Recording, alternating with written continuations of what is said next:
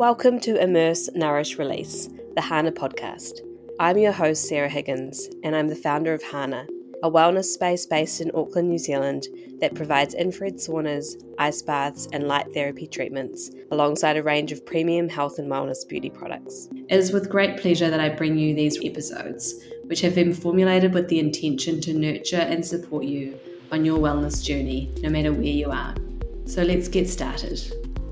Welcome back to the Immerse, Nourish, Release podcast, Hana family. As you may notice, it's a slightly different voice that's speaking to you right now.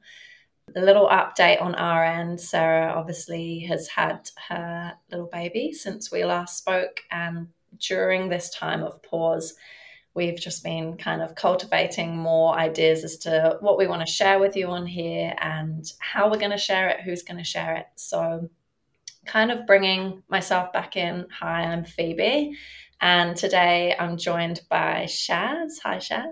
Hi, thanks for having me. Shaz and I are going to be co-hosting the podcast while Sarah is still on break. So these kind of mini episodes that Shaz and I are going to be running are going to be kind of focused in on specific health topics. And then we're, of course, going to bring back on guests, which Shaz is going to interview for us as we go. So let's dive straight into the first episode back. It's so nice to be back and also so lovely to be here with you, Shaz. Yeah, no, it's really nice to be back here in this space. So today we're going to be discussing quite a big topic, which is something that a lot of, I guess, our clients at Hana come to us for, but also Shaz, yourself as a naturopath, you'll probably see a lot of people for this topic as well. Yeah. So today we're going to be discussing hormones, what they are, how they affect our body, and what we can do to support them and keep them in a healthy balance. Let's start with the basics. What exactly are hormones and what hormones are there in the body? Yeah, so hormones are chemical messengers in the body that are often released from different glands in the body. So sort of similar to the neurotransmitters in the brain, hormones are released from the glands into the bloodstream and they go and target certain tissues and cells in the body, and they cause changes in those cells and tissues. So some examples of hormones are, if I want to broadly divide them into two main groups, it would be the peptide hormones, which are made of amino acids, which are the building blocks of the body, and they come from protein. So peptide hormones include your thyroid hormones, your T4 and T3, which is, your thyroid hormones are important for setting your body's metabolic rate or basal metabolic rate. So yeah, thyroid hormones affect every single cell in the body. And then you've got your steroid hormones, which are actually made of cholesterol. So they come from fats, or I guess what I should say is we need healthy fats in our diet to produce our steroid hormones. And they include your sex hormones, so the estrogen, progesterone, testosterone, DHEA, and other sex hormones. And then they also include your stress hormones, cortisol, cortisone, and some others. So yeah, those are the main groups. And your sex hormones are obviously, for women, they're responsible for regulating the menstrual cycle, important for fertility, for reproduction, for your libido, all kinds of things related to reproduction. Yeah, that's super interesting, because I think when we think of hormones initially, personally myself, I go directly to those sex hormones, kind of estrogen, progesterone, and then also kind of the stress related ones that you mentioned. I mean, I've heard of thyroid, but I'd never really kind of realized the two separations in the type of hormones. That's a really cool way to kind of like start and introduce the different types. Yeah, and they do work, your thyroid hormones are really important for your reproductive function, and your sex hormones, they kind of all work together. So if I was someone, for example, that was concerned with perhaps like having a hormonal imbalance of some type, what are some of the common signs that might be coming up for me in terms of having a hormonal imbalance? Or what are some of the things that people should be aware of that may indicate hormonal imbalance in some form? Yeah, I guess, for a woman, you would be looking at the menstrual cycle. You may be having irregular periods. You might not have a period at all, but for like an extended period of time. You might not be ovulating. So, things like fertility will be affected. Heavy periods, that's one can be related to an imbalance. PMS symptoms are also often linked to an imbalance. Hormonal acne, which you would notice a jawline, chin, and sometimes neck acne, that often is worse around the period.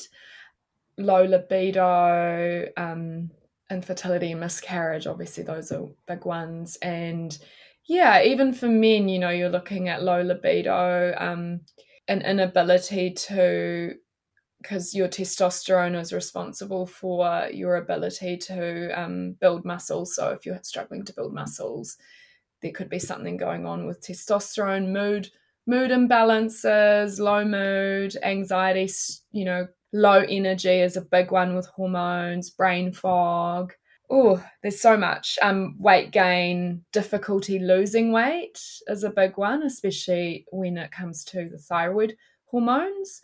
So yeah, I think those are probably some of the main ones that you'd want to look out for.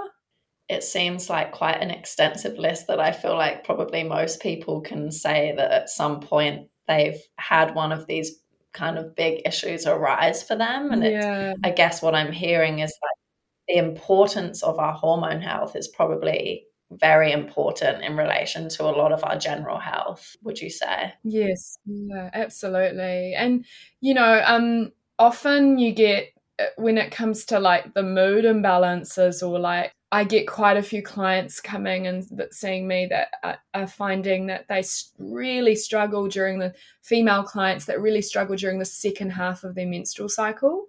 So they're feeling really low, or they're feeling really anxious and stressed. And, that indicates to me that there's something going on with progesterone. There's, that's not being produced to the level that it needs to be. It's not a sustained production of progesterone through that second half of the cycle, or the luteal phase. So yeah, that one is quite common. I think I've seen that quite a lot. As a naturopath and looking after people with their hormone health, like as you're obviously getting to the root of what kind of imbalance someone may have, like what are some of the main causes for the imbalances that people have?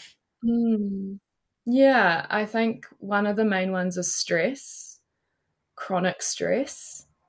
Your body is not designed to be under chronic stress.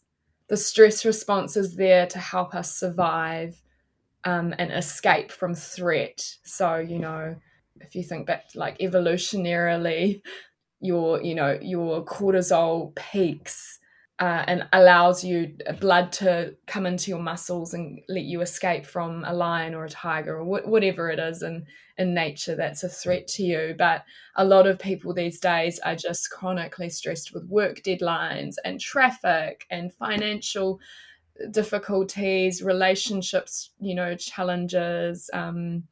And because your stress hormones and your sex hormones are all, the steroid hormones and the stress hormones are made down the same biochemical pathway as your sex hormones, your body will always favor survival over reproduction. So if you're chronically stressed, you're not going to be producing the sex hormones the way you should be. And then you're going to, there's a lot of follow-on symptoms that happen. And then, so stress is a big one, and it affects the thyroid as well. Obviously, stress is huge when it comes to autoimmune disease. So then autoimmune thyroid disease and stress are highly linked. And the other main ones would be poor diet. So a diet that's inflammatory, a diet that is high in refined sugar and refined grains, those nasty, chemically processed, industrialized vegetable seed oils, your canola, sunflower, safflower, soybean oils, they're really highly inflammatory. So any kind of inflammation can affect our hormones.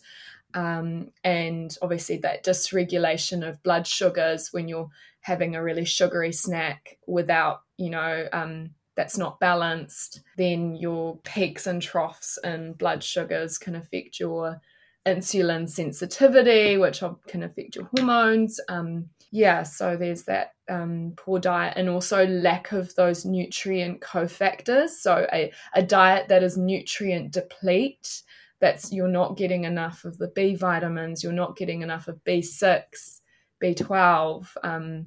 So many nutrients are involved in the production of our hormones. So a diet that isn't high in those nutrient dense foods like egg yolk and green leafy vegetables and fatty fish and there's a lot of nutrient dense foods out there that I would definitely, for someone who's trying to balance their hormones, I would try to include more of in my diet.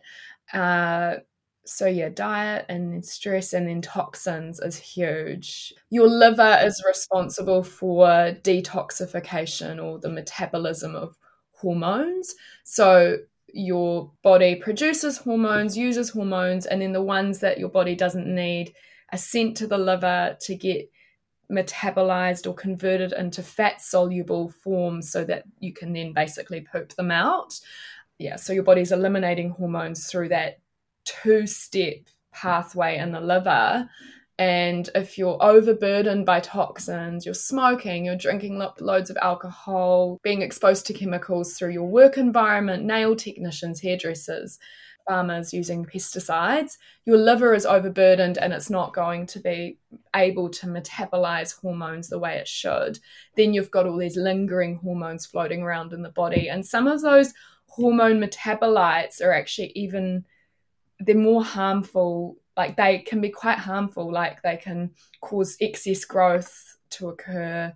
Some of the conditions out there that are related to the reproductive organs, like your uterine fibroids, even endometriosis and even breast cancer, are related to poor detoxification of estrogen or too much lingering estrogen in the body, which is, it's a good hormone to have, but it's growth promoting. So it needs to be in balance.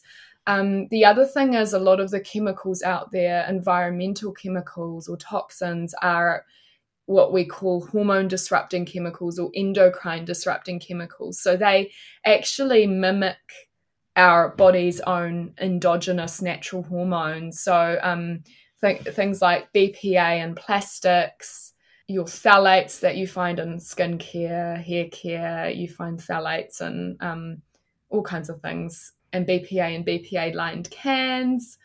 What else is there? There's PFCs or perfluorinated chemicals that are your non-stick coating on the non-stick pans, your Teflon pans, or even the non-stick coating on bags of popcorn or pizza boxes.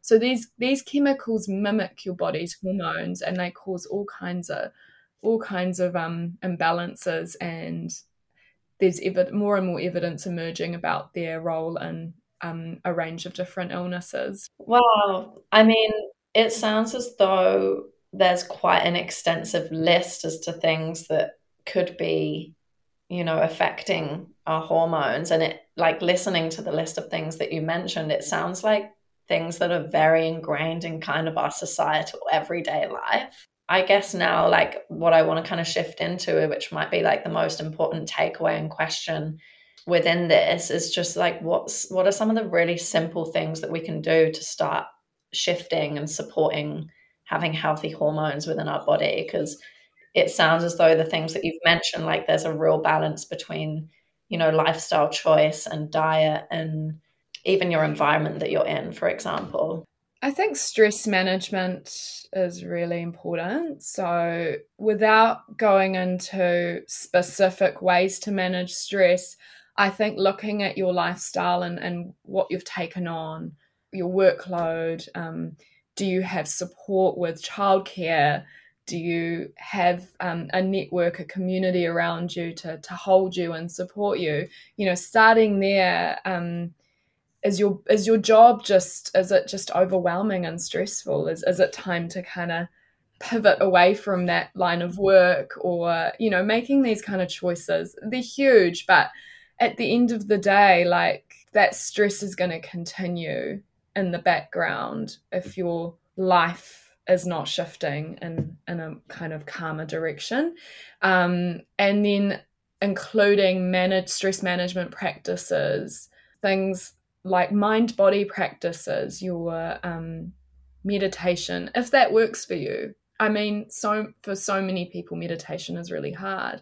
Your conventional meditation, sitting in silence, feeling your breath. So there are other ways to meditate or be mindful or practice mind-body connection. Walking in nature, yoga is more of like a movement-based meditation in a lot of ways. If you find a really great teacher who can connect your breath with the flow of movement, Tai Chi, Qigong. Yeah, I guess just trying to find a mind-body practice or a stress management practice that works for you and for stress. And also, if you're going through a particularly challenging time, connecting with a natural health practitioner that can provide you with some support around nutrients that your body needs to provide that calm, nutrients that can support the production of GABA in the brain, which is that calming neurotransmitter, and potentially even some herbs. For example, adaptogenic herbs. I love adaptogens. They're incredible for regulating the stress response and for also providing you with the energy you need to get through the day. So some examples of adaptogens are your ashwagandha, also known as withania, ginseng, your rhodiola. Yeah, there are a full kind of range of them out there, but certain ones suit certain stages of chronic stress. So you do want to navigate that with the guidance of a experienced practitioner. Then the next one would be supporting your body's detoxification or elimination pathways. Supporting your liver, firstly, by reducing your exposure to toxins, swapping from chemical cleaners to natural cleaners, swapping from skincare and hair care that is loaded with toxins to more natural alternatives, and then supporting the liver with foods, protein-rich foods and cruciferous vegetables. So your cabbage, your cauliflower, broccoli, Brussels sprouts. These vegetables have certain compounds in them that support phase 2, the second part of liver detoxification. So phase 2 liver detox. So they're really great at ridding the body of excess estrogen and estrogenic metabolites as well. And then the other way to support your elimination or detox pathways is making sure you're adequately hydrated. So you're basically, allowing your kidneys and your body to pee out certain things, certain toxins, and also supporting the bowel to have regular flow, regular bowel movements. Having plenty of fiber-rich foods in the diet is really important for hormones and detox as well. So your fiber-rich foods are your leafy green vegetables, colourful, having a colourful plate of vegetables with every meal. Half a plate of vegetables with every meal is going to be super supportive to providing the fiber you need. Other fiber-rich foods are your flaxseed, chia seeds, psyllium. Those things will help you eliminate toxins. And yeah, I think those are the main ones: the liver, the kidneys, and of course, sweating out toxins. That's huge. So whether you're practicing a sweat exercise or you're having infrared saunas or traditional saunas, as you sweat, your body's eliminating a lot of those endocrine disrupting toxins, your BPAs, your phthalates. They've done studies where they've measured, the levels that come out through sweat. And I think infrared saunas are a lot better than traditional saunas to rid the body of those chemicals. Obviously, to a certain degree, we can't necessarily completely avoid some of these things if we have a certain lifestyle sometimes. So I think that thing of having a place where you can detox from the things that we're exposed to is like a really important lens. Also being in places or being aware of different brands and different choices you can make within, like you were mentioning, your products, things that can support in low tox living, for example. Yeah, I don't think you have to throw everything you've got away. My recommendation to my clients is that, you run out of your moisturizer, then next time you go to the if you're buying it from the supermarket, opt for like an eco store or like there are so many more affordable natural brands. You've got Ethique, Eco Store. If you want something a little bit more luxurious, then, the Hana shops got loads available there. Yeah, I mean, in terms of skincare and body care, there's pretty much a very extensive range on the shop. And then obviously tied into that, like the infrared saunas, as you mentioned, incorporating that maybe even just like once a week, would you say? Yeah, once or twice a week is a great way to maintain good health. It's not specifically targeting something, but if you just want to kind of have a practice or a self-care practice that's going to just help you maintain your health, I think a couple of saunas a week is great for that. Now, I didn't prep you necessarily for this question, but I'm curious to know, within your own personal life and practice, if there was just one thing that you could implement in order to support your hormones the most, and I know it's a tough one to pick because all of those things are really important, what would be the first thing that you would tackle for yourself? Yeah, I think it would be targeting diet would be number one. The first thing would be diet for me. So incorporating more of the green leafy vegetables and the cruciferous vegetables, the broccoli, cauliflower. Yeah, starting there and then opting for complex carbs over refined carbs and reducing sugar just to start with. I think that would be a great place to go. And then the next thing would be the toxins. Yeah, I'm feeling into the fact that all aspects of it are super important. Yeah, it's hard to say just one thing, but I think the easiest thing you can do is, rather than take foods away, I think it's better to just add some things to your diet. So, add some broccoli to your plate. If you're not having any broccoli in your diet, start adding some broccoli to your diet, and then slowly from there build to a more balanced way of eating. And what does, for you, for example, feeling healthy within hormones, like what's the biggest indication that hormones are really healthy for you? I think for me, it's definitely having energy, having mental clarity is huge. And also a cycle that is regular. And for me, I know that I'm out of balance when I'm having a really nasty PMS lead up to my period. So yeah, definitely if I've had a bad month, if it's been extremely stressful, or I've been kind of like, having a bit more chocolate or a bit more sugar, I can tell because it will show with a more difficult time in that second half of my cycle. Yeah, it's as though for women specifically, we have like such a big indicator as to where our hormone health could be at just in looking into our cycle, for example, or looking into our mood levels. Absolutely. Yeah, they're good markers. Amazing. So thank you for that, Shaz. That's so much really, I think, important information and like broken down in such a digestible way to understand kind of, what hormones are and some of the factors that might be affecting them and how we can start to shift that. Thank you for this chat. It's been really fun. We'll be back with lots of other mini episodes like this. So if you have any requests for topics that you want Shaz to talk into within this podcast, feel free to get in touch via hello@hana.nz, or you can follow us on our Instagram page where Shaz also puts a lot of this information into writing for us with some really great useful content, and it really supports the podcast if you can like and subscribe and share with your friends, and we really look forward to talking with you again soon.